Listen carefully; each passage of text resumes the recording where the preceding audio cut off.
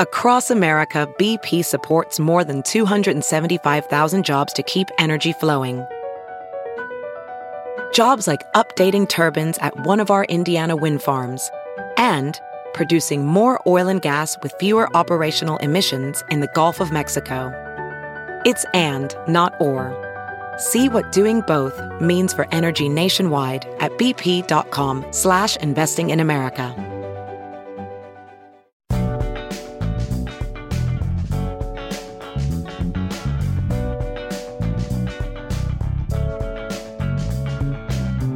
This Ben Joravsky Show Benny J bonus interview is brought to you in part by the International Association of Machinists and Aerospace Workers Local 126 in District 8, the International Brotherhood of Electrical Workers Local 9, the International Union of Operating Engineers Local 150, and the Chicago Federation of Labor.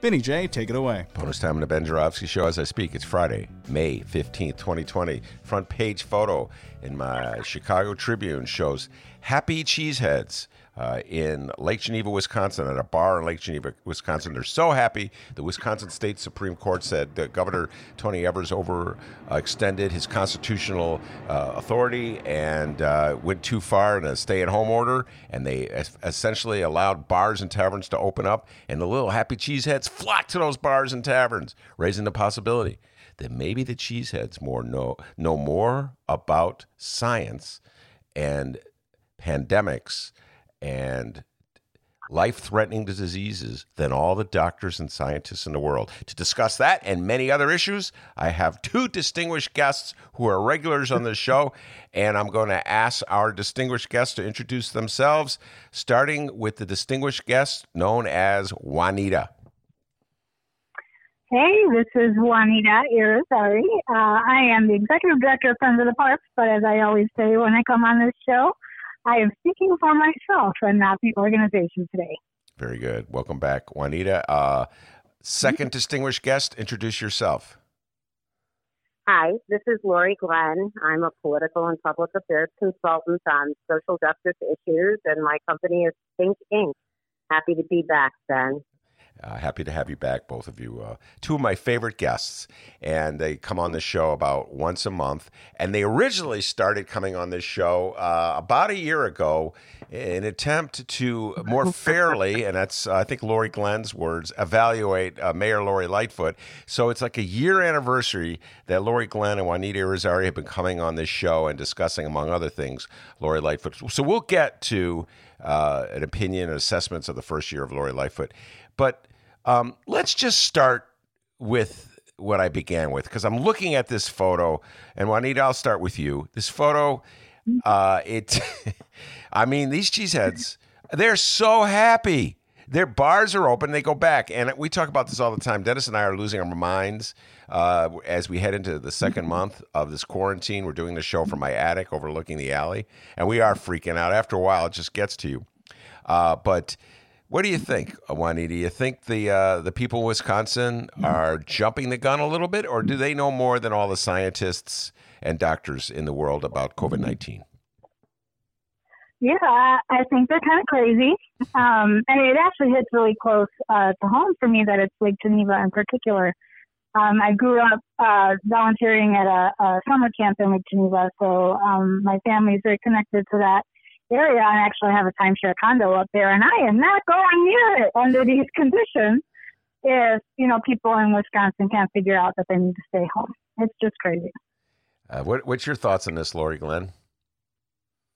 Well, I just think this is an example of the lack of national public policy strategy from the White House, and the fact that they've created this partisan environment and lack of understanding of science and public health and public unity and all of the things we need to create a healthy, happy, United States of America. So I think it's tragic, and I think that a lot of people are going to get sick, and then, unfortunately, many people will die. And I think that this lack of understanding that this is not about just the me, but it's about the we, and how our lives are interconnected and that we need each other, which means we need each other to be socially distant and respectful, because definitely this pandemic, actually the coronavirus itself, it doesn't respect any line, class, age, sex, religion, just like the churches here in Chicago. Some of them feel the need that they must reconvene, and one has to say, I'm sorry, though, in God we trust, might be some kind of statement somewhere, but actually, if you believe in God, then God created the coronavirus, and he's going to let it go wild. Yeah. By the way, I should point out that it's not only bar goers and tavern goers in Wisconsin who want to go back to their regular life, the virus be damned. It's also pastors and preachers and religious people here in the city of Chicago. So Mayor Laurie Lightfoot and Governor Pritzker here in Chicago and Illinois, respectively, are under siege from religious leaders, Willie Wilson leading the charge, former mayoral candidate Willie Wilson, demanding that the government allow churchgoers to go to church every Sunday. And despite the pandemic, despite the stay-at-home orders. Your thoughts on this, Juanita? Yeah, I've mentioned many times on this show that I grew up in an evangelical space and still relate in some ways to that community, but I don't even understand, to be honest, how churchgoers who are really deeply educated in their faith think it's important to be physically in a building together in order to practice their faith. So, it's a sad day when maybe people are pushing past the real tenets of the faith to either need to pay a pastor's salary, and they have some sense that if they all go to church together, they're more likely to put money in the offering plate, or that this is a political issue and feeling like the government is oppressing churches by telling them that they can't gather. I find it both silly from a sense of deep understanding of what the gospel is supposed to be about, and in terms of risking people's lives, it just doesn't make any sense. And I really think it's silly that Willie Wilson is both passing out masks and telling people they should go to church on Sunday. Yeah, that is. And I want to say that it's not just the Christian community as agnostic Jew. We're seeing the Jewish community, the Hasidim in New York City, and whereas with de Blasio was slow in his, I think, active response to COVID, certainly his chiding the Hasidic community for having a wedding that went completely out of control, evidently, and the Hasidim insisting that they must convene together again, whereas it just seems like they put themselves above the law and they put themselves above others in the community. Any way you look at this across religions, whichever religion it might be, it's not okay to send a message as a religious leader. And also the former mayoral candidate, while it's quite generous of him to be spending his dollars to send and share masks with all people on the south and west side of Chicago. And I thank Willie Wilson for that. But then stop being political and using this as a moment to go after the governor and especially the mayor, who are both doing an excellent job. And we're so lucky to have both of them leading the charge here, again, because we have no national pandemic coordinated response coming from the White House. Well, there's several political themes that are at play here. And you know me, Laurie, Juanita, I'm going to bring it out. We've been talking about it all week, so I'm going to put it on the table here. I think there's, how do I put this? That Donald Trump and the MAGA hat wearers, the central theme of the re-election campaign was that he had delivered on his promise to make America great again. I'm just telling you how they view the world. And they were going to put a spotlight on any good news they could coming out of the economy. Lower unemployment, higher stock market, wealthier people, wealthier than ever, that kind of thing. And lo and behold, here comes a pandemic the economy is effectively shut down, unemployment shoots up. Suddenly, we don't even know how we're going to pay the basic bills. People are having to turn to government to just get the money they need to live. It utterly destroys, it decimates the re-election theme. So in my humble opinion, so much of this is politically motivated by an attempt to look for a culprit to blame for the downturn in the economy. And I think that the culprit, there's many different culprits that they will use, and one of them are Democrats like J.B. Pritzker or Tony Evers of Wisconsin or Gretchen Whitmer of Michigan, that they, as the MAGA hat people would see it, have gone too far. They've destroyed the economy in an effort to destroy Donald Trump's campaign. That's my theory of what motivates the politics from their end. What's your response to that, Laurie Glenn? Well, I mean, it's basic Machiavellian 101. Look for an enemy outside to bring your base together. So we know that's what they're doing, but that's what is just so tragic when you have a narcissist in office. He's also, to the extreme, and around him you have these, I don't know the word even, I'm sorry, just, really bad people who are unwilling to speak truth to power because they're so worried for themselves. And you don't have, when truth and facts and science become something that you have to be careful to talk about, you know that you're in a totalitarian state, because throughout the history of the world, as we know, potentates and all these different types of leaders who have been demagogic have always used lies and have always tried to turn the truth against people. And Trump is, it's interesting that he's using Ronald Reagan's fame, which was Make America Great Again. And one has to imagine even Ronald Reagan would not be acting in as heinous a form as this man is. Even former George Bush Jr. has come out against what he's done. And it's, again, I don't know if we said this in the show before, it's so hard to believe that I think George Bush Jr. is a better president than Donald Trump. Like, I wish he was in office now, but even he would not have handled this as poorly as this human being has. I mean, we are the laughing stock of the world. And also people people are pitying us.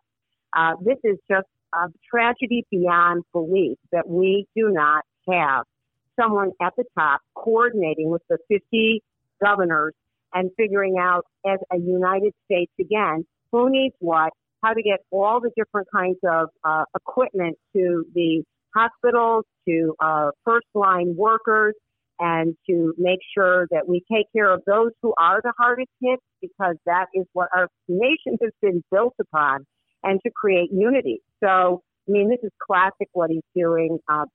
It's a classic, power book of from Machiavelli or from The Art of War or anything. And it's tragic because, again, 86,000 people have died in America. 23% of Americans are unemployed now. And we are more divided than we've ever been. And it makes me want to cry.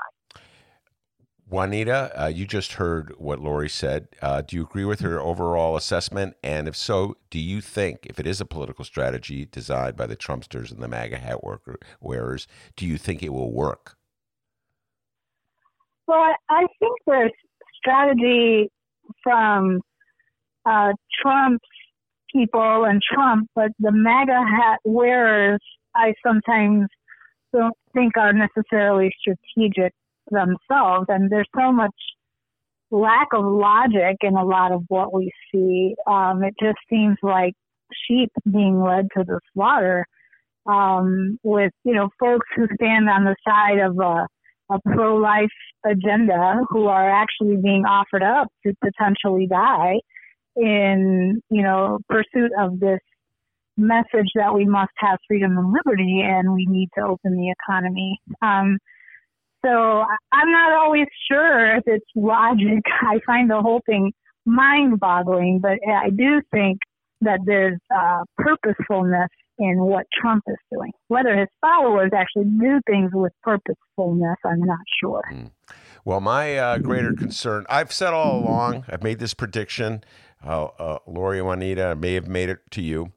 Everybody knows I'm not the biggest Joe Biden fan, but that's the party. The electorate decided to go his way. I still think Joe Biden will be victorious because I do not believe this country is going to watch this madness and decide it's a good thing to continue it. On the other hand, sometimes I get a little nervous. Go ahead, Laurie. No, but actually, they're now finding that COVID is going into the red states in a big way. So those communities, which have been the biggest Trump supporters, it was bound to happen. If you congregate together, if you touch your face after you take a beer and somebody poured that beer, who touched that glass, who touched the bar, within 72 hours of having COVID, you are exposed and potentially going to get it. And so that's now beginning to happen because people aren't listening. So this is the crazy thing. COVID is not about red states, blue states.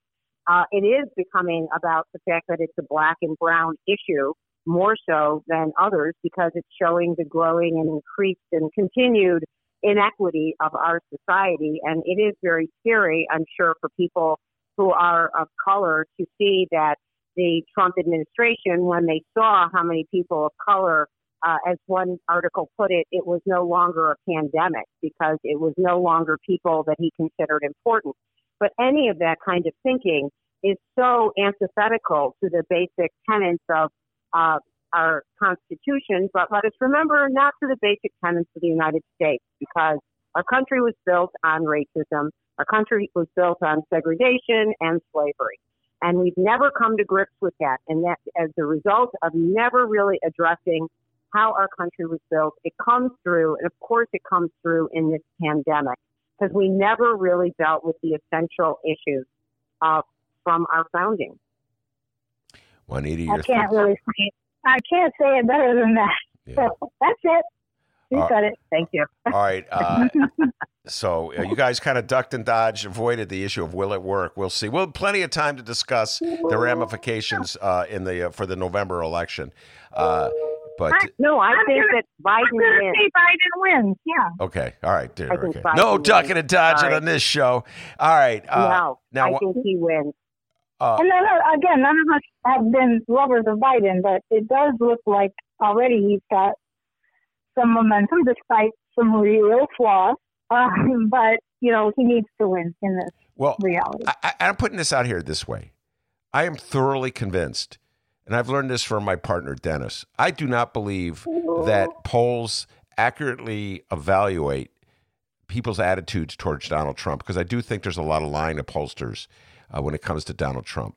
So I'm doing this on faith. I make my prediction on faith, which is always shaky, okay, to have faith. And I just cannot believe that swing voters in the DuPage counties of the world are going to go with this lunatic. I just have to have some faith in my fellow Americans. I mean, it's not even about that. It's just that Joe Biden is just not that dislikable a character. One of his great assets, I bet if you did look at polling, one of the things you have to look at are people's negatives, right? And one of the reasons we no longer have our previous mayor, and I'm sure he decided not to run, is how much do people actively dislike a candidate? And unfortunately, Hillary, though I think she would have made a really great president, was a terrible candidate. She is not likable by the American public and did not turn out the Democratic Party. Now, whereas Joe Biden is not exactly going to, it's not like Burning Man and people are going to come out in droves and party with him or for him. They are going to vote for him because the world will become more, quote unquote, normal or sane or not as extreme. Because Donald Trump has demonstrated with the minions, let's call them, around him, that they don't know how to run the country. They just don't know how to technically run the United States. And Joe Biden has the experience as a U.S. Senator for many, many years, as the former VP and a world leader. And you may not love Joe Biden, but I believe he will put in place very capable people who we will recognize our democracy again, which is so at risk from this horrible person in the White House. You know, that's a technical term. Horrible person in the White House. We'll call him that. Juanita? Again, she said it very well. Yeah, I don't have anything to add. I really don't. All right. Let's move to local issues. Laurie alluded to this, Laurie Glenn, that is. She made a reference to our previous mayor, and senility hasn't completely overtaken my brain. I recall the previous mayor was, let me think about this, Mayor Rahm. Oh, yeah, Mayor Rahm was his name. And it was about a year ago, almost a year to this day, that Laurie Lightfoot was officially sworn in as our mayor, and Mayor Rahm bid farewell and went off to the private world of hedge fund or wheeling and dealing or wherever he is and just making a fortune. Good for Mayor Rahm. All right, so a year in, let's get your thoughts on how Laurie Lightfoot has done. And before I go here, I just want to point out that one of the reasons I first asked Laurie Glenn to come on the show is because she had more of a benevolent attitude than I did about some of the initial maneuverings about Laurie Lightfoot. And I absolutely wanted to do my best to get some Laurie Lightfoot voices on this show, people who had generally a positive view of her. Many of our listeners, Laurie Glenn, there's so many Lauries in this. Many of our listeners are in Lefty Land, and they're not particularly pleased with Laurie Lightfoot's tenure as mayor. So how do you evaluate so far, a year in? Well, yeah, I know.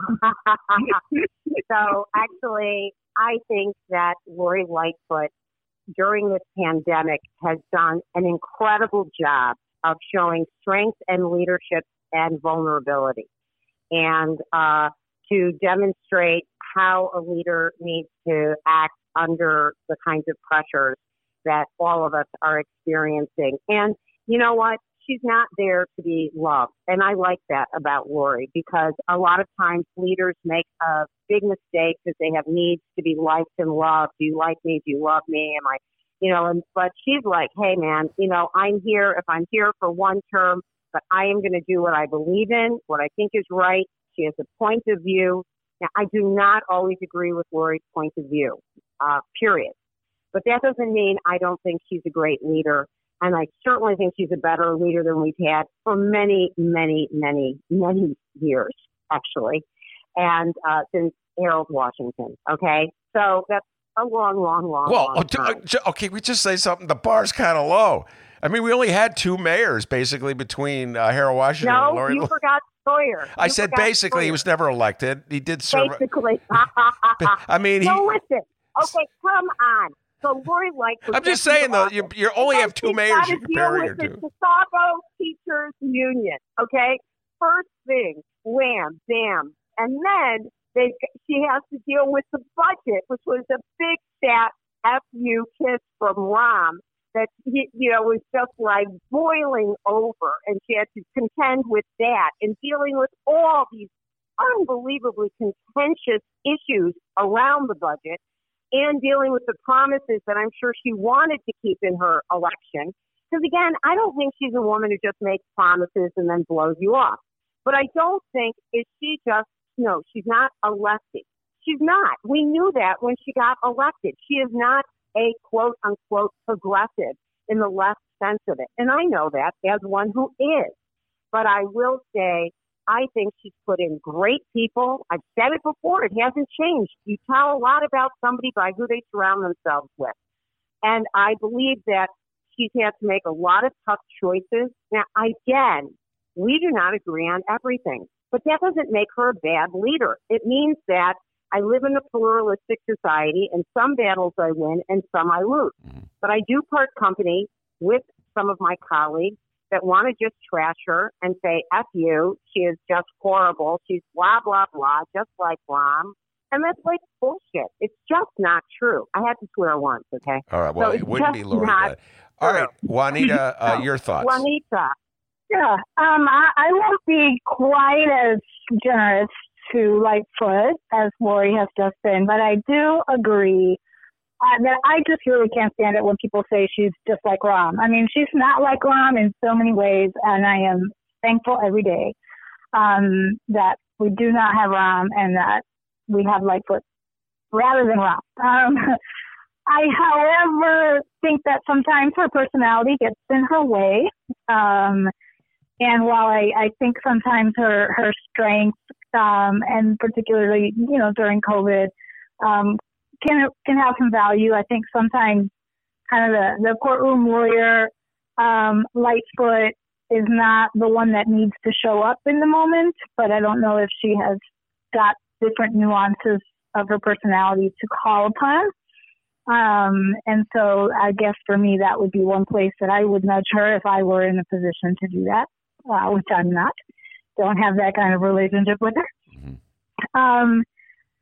And I'm every day happy that it's not my job to deal with the things that she's dealing with, and particularly during COVID. But I do think that, again, there are some nuances that maybe she's missing, that could be taken into consideration around some of the policies at the lakefront and parks, for example, as well as some of the challenges with kind of the way she's come down really hard on Black people who are partying or, out playing basketball, yet being nicey to the people in the churches that are gathering, or, being very permissive of people using lakefront parks that are in fact closed, while police are harassing sometimes users of other parks that are not closed. Mm-hmm. So kind of that's one of the things that she had been,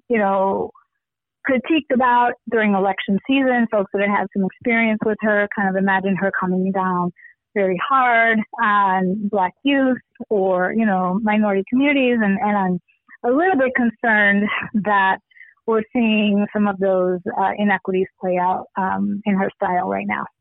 Laurie, do you have any thoughts about that, what Juanita had to say?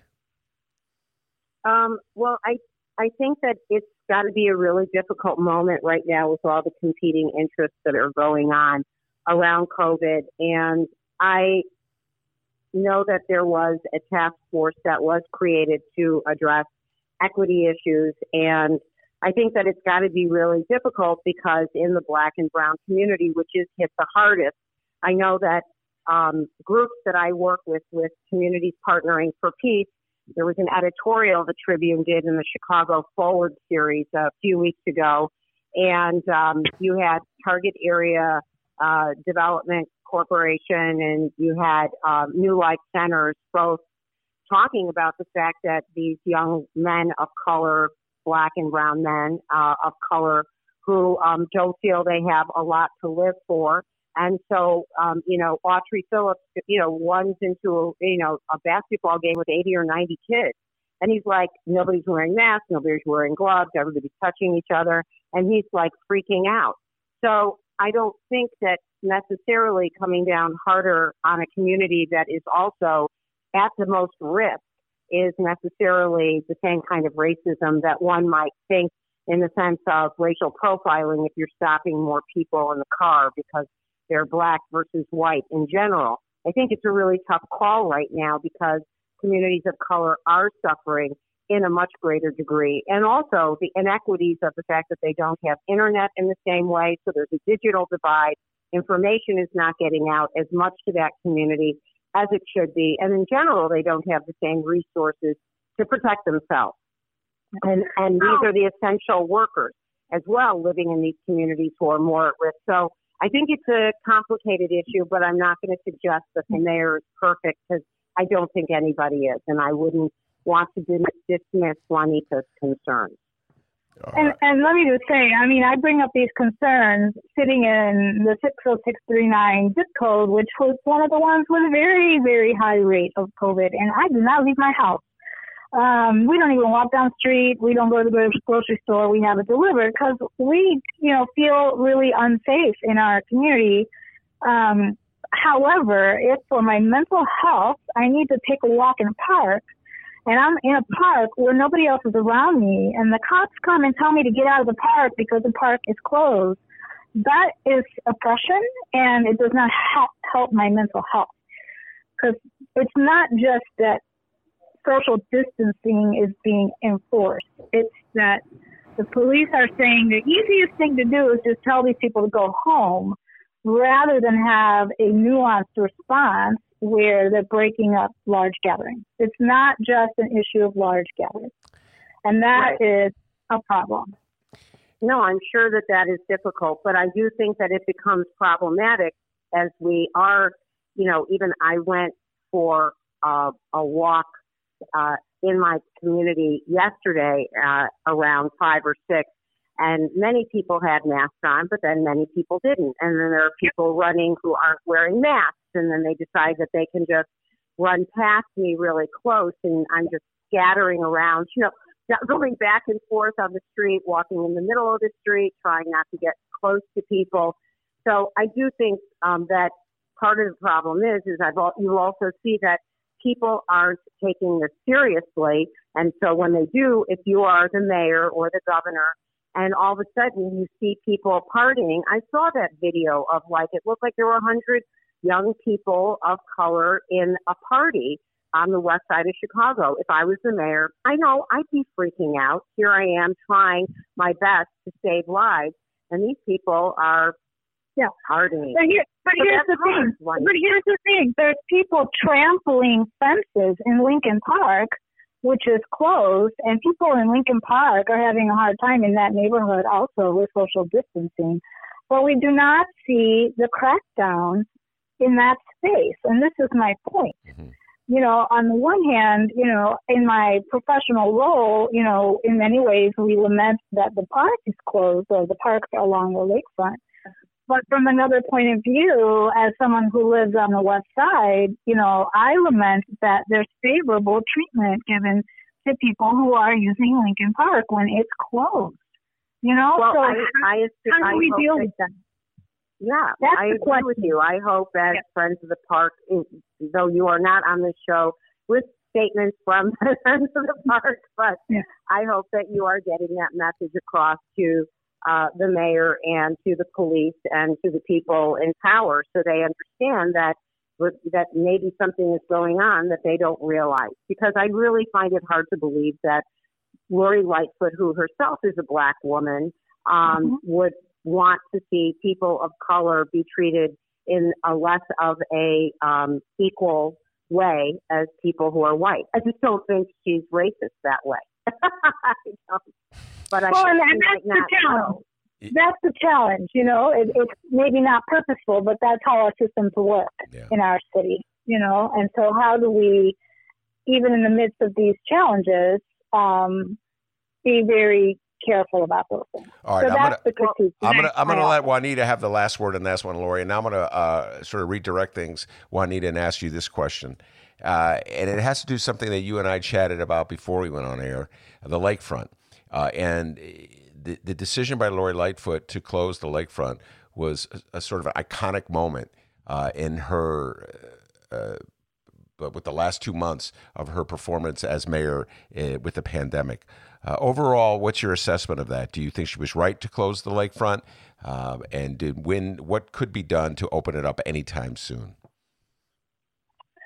Yeah, well, I've said before that, I had just come home from vacation in Florida when everything started shutting down, and I saw partiers on the beach in Florida, and I was horrified, and I felt very unsafe. So in that context, I did not feel it was inappropriate to shut down the lakefront. And we've clearly seen people not be able to behave and not make good decisions about not congregating.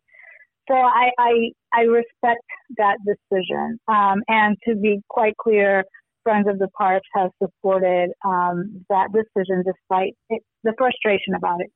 I do think that the mayor is going to have to come up with some kind of hybrid plan to reopen some spaces as we move towards summer and as we continue to live with a lot of restrictions. Not sure it will be workable to not think about policies that we see other cities experimenting with in terms of opening more streets where there's less car traffic so that people can walk with more space, and having some kind of social ambassador role like Seattle has implemented. And the mayor actually mentioned the other day that she thought that as something that could be possible, including employing people in that way. And having maybe different hours and different shifts kind of, of use of some of the lakefront parks and beaches. So I think we're going to have to go there. Exactly at what point that will happen may not be as soon as any of us would like, but I also think Chicagoans need to not be stupid and go out and congregate, because those who do that are going to make it bad for all of us. Yeah. And this my favorite little take on all this.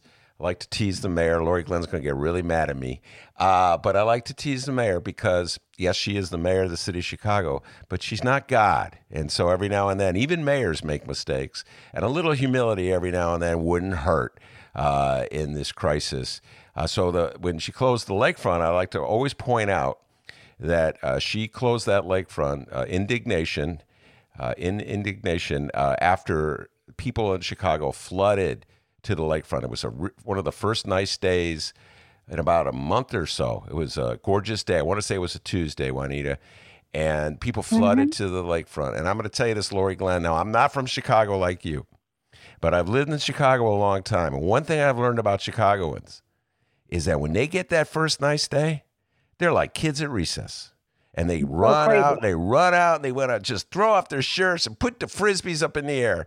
And I do believe that Mayor Lightfoot's team dropped the ball on that one, because they should have realized they got apps on their phone. They could have seen it was going to be a nice day the next day. So when she came on the TV and just had the pictures of the Chicagoans being goofy, which they were, I admit it, Juanita, you're absolutely correct. They did not behave well. They did not follow common sense. They were behaving like cheeseheads in a bar in Wisconsin, as opposed to sophisticated Chicagoans. Maybe there's not much difference to begin with. I think she might have recognized that she and her team did not take proper precaution, knowing that the next day was going to be gorgeous. You get what I'm saying? And so a little humility every now and then, Laurie Glenn, it wouldn't hurt, okay? That's all I'm saying. Let me just add one more thing. I mean, there is a reality that not all of our lakefront parks get the same usage either, and we have an Obama Center being built in Jackson Park based on the fundamental argument that park is underutilized. Mm-hmm. That is a very big part of the claim that's why we should put that building there. So if that park is so underutilized on a regular basis, why is it shut down? It doesn't get the same amount of use as a Lincoln Park or a Montrose Harbor area. But I do think there were some nuances as well that the mayor's office missed in terms of which areas along the lakefront really were and continue to be the problem areas in terms of overuse. All right. Anything you want to add, Laurie, before I switch gears? No. All right. That's the first time I ever seen Laurie Glenn. I've never heard Laurie Glenn say no. I know. I can't believe it. I can't believe this is a moment, LG. I usually she's got something to say. All right, let's move on. Laurie put something up on her Facebook that I found really moving. And we'll close with just sort of each of you thinking little words of wisdom that you can offer listeners for how to stay sane in this pandemic. But Laurie Glenn, you brought a tear to my cynical eye with something you wrote on Facebook last week, I think it was. I've lost track of time. Yeah. So why don't you tell people what you wrote and it's just your general philosophy about life. Go ahead. Well, as I said on Facebook, this is actually a really old story for me, but I hope that it might be helpful for other people while we are all feeling challenged during this time of isolation and uncertainty. And that is my brother, Freddie, actually was 16 when he succumbed to Ewing sarcoma which is a form of bone cancer that generally affects young people. And he had been sick for about 18 months, and his death really had devastated our family for years. And so for me, I was 10 at the time, and I lived most of my life in fear that really I was going to get cancer and die young. So I lived my life really big, and it's a very, very big life, as much as I could get in as I could, as fast as I could. And then when I was 39, it was the end of a very long, cold February week, Friday afternoon, this doctor called to tell me that I had breast cancer and that this lumpectomy I'd had, they found the cancer hiding behind a lump. So I remember he called me and told me this on the phone, because initially they thought I was clear. And I remember putting the phone down and going, oh my God, my absolute worst nightmare has happened. I now have cancer, just like my brother. I have breast cancer. And at that time, I had a very successful company, the Glenn Group, and I was working 18-hour days, and I really had no balance in my life. I worked the weekends. My whole life was my work, really. And I was successful, but I really wasn't happy. And so I took this very fear-ridden moment to really self-evaluate and look at who I was and what I really wanted out of life. And I really went into a lot of personal exploration about myself and how I personally needed to grow and change and evolve. And I changed my life, and I really used the cancer as a leverage point to pivot and change my life. And 7 years later, actually, it reoccurred, and I again used this moment to reevaluate where I was in my life and to pivot again. And so, and again, this wasn't an easy thing. Looking for meaning in our lives is a process. It's not easy. It's not simple. It's not a moment of revelation. It's been a lot of ups and downs, and it's been many years of learning and processing. And I just wanted to talk to people about it, because what I have learned is when the very worst thing happens, and the thing that we, spend, or you or me spend our whole life being afraid of, whether it's death or, going bankrupt or just really being alone, that it is potentially an opportunity to find oneself. And I know that many of us, all of us, I think, are probably feeling challenged on very, very many levels right now in our lives. And we're questioning who we are and what we do and what we need. Mm-hmm. And so I think that in this new reality, that if we address our fears, that when the worst thing happens, whether you're sick or you lose financial stability, our home, our family, our friends, and it opens a new way to live, we can find inside of ourselves a new beginning and a new moment and hope and a new reality. Because it's not going to be the same. Nothing's going to be the same. We are changed by this pandemic.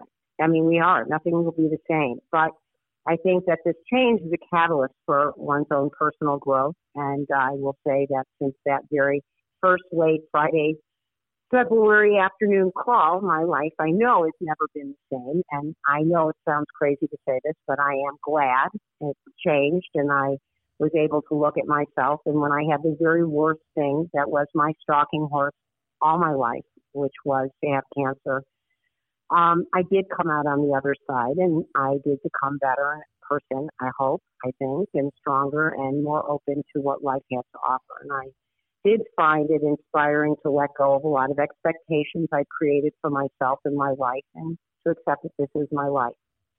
So the worst thing happened to me, and it ended up being a gift in so many ways. So I just wanted to say to everyone who's struggling in life right now, which I think there are just millions of us who are struggling in this time, that I wish you well, and know that I believe that you can meet your fears and then go through them. And I really mean that. All right, Laurie, thank you very much. Juanita, did you have any thoughts you want to add to that? I'll just briefly say two things. Number one, I'm pretty sure that at the time that Laurie faced that first cancer diagnosis, I was a client of hers as a staff person at Victor Dyke Redevelopment Corporation, where she was doing some consulting work for us and where I first got to know her. And I've enjoyed watching her life and the ups and downs that she's gone through and we've gone through together. So glad you're still here, Laurie, and to be gleaning your wisdom again and throughout the years. Similarly, I will just say that my family as well has just spent a lot of time reflecting on what we want our lives to be as we kind of spend a lot of time together. And as we think about in the long term, are we living our lives the way we would want to, and how do we use this time as a reset button opportunity? And, we do that in the full knowledge that, we have a lot of privilege in that I still have a paycheck, and not everybody has lots of people have lost their income. So we're very fortunate in that way. But it is a time to reflect on who we want to be as in our own small spaces, but how do we also maybe contribute to a larger reset button of our society and our world. And I'll leave it at that. All right. Well put, Juanita and Laurie. And I want to thank the two of you for a year's worth of interviews. You've been very generous with your time, and touch wood, we'll continue the conversation for the moment over phone from my attic in your homes. But let's hope that pretty soon we'll be looking across the table back at the old little studio, and the world is safer. Nice. All right. Well, we'll have our masks on. Yeah, have your mask. At the start. You, Ben. Yes, thank you, Laurie. Yes, with our masks. With our masks. Ben and Dennis. Thank you. Thank you, Juanita. Yep. All right. It's good to stay connected, even though we're not together physically. Juanita and Laurie, thank you very much. Take care, everybody.